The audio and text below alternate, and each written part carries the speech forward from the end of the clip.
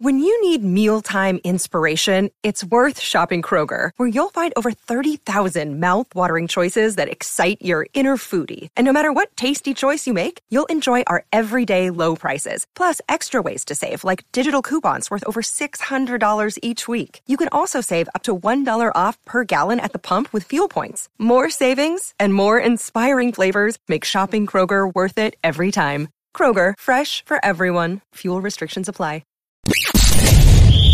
You're tuning into Black and White Sports on YouTube. The no-holds-barred truth on sports. The main event starts now. I'm back. Rodrance for Black and White Sports. Let's talk about the Washington Commanders and Dan Snyder. Most Commander/Redskins fans, look, they're always going to be the Redskins on this channel.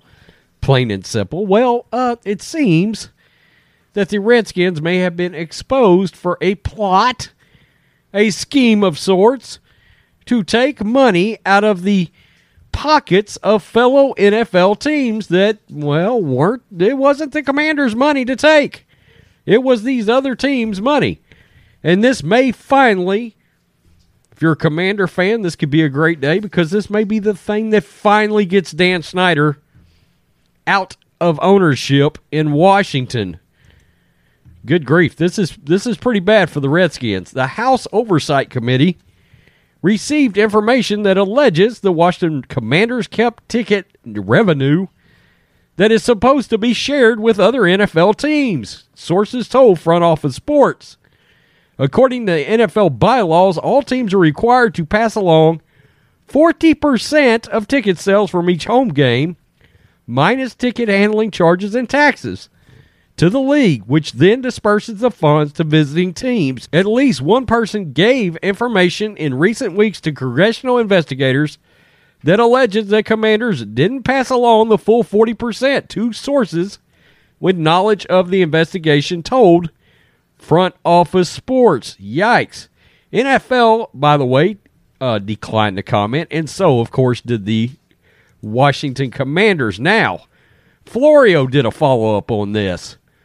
As a league source with knowledge of the dynamics among owners told PFT this could be Dan Snyder's death knell as an owner if proven true. There also would be an effort to force Snyder to make his payments, whether through the court system or internal arbitration. NFL teams don't keep all of their ticket revenue.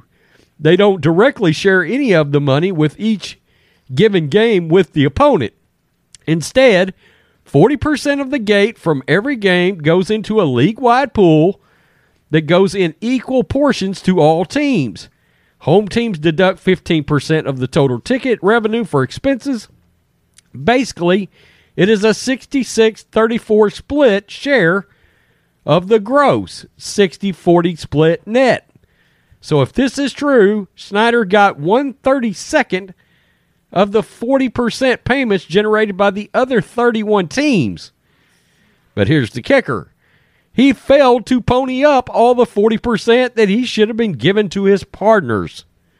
His partners have protected him when it comes to the investigation regarding workplace misconduct indirectly. They are protecting themselves from having similar allegations threatened on the hold on their franchises. If it can be proven he has been picking his partners' pockets, his partners quite likely will be kicking his ass out of the house. Nice wordplay, Mike Florio. Anyway, so essentially, let's just be real, Snyder would have been, no other way to put it, stealing money from his fellow owners after said owners have been covering his ass for his toxic workplace misconduct. You know, the entire investigation that the cheerleaders were involved with, the Bruce Allen emails, the emails that got leaked. Somehow the league office in their investigation got those emails, and then John Gruden lost his job. Yeah, all of that, these owners, including Jerry Jones, by the way, who's got his own problems right now. Jerry Jones has been covering Dan Snyder for a long time, and vice versa. Well, now he potentially, according to this report, could have been picking their pockets.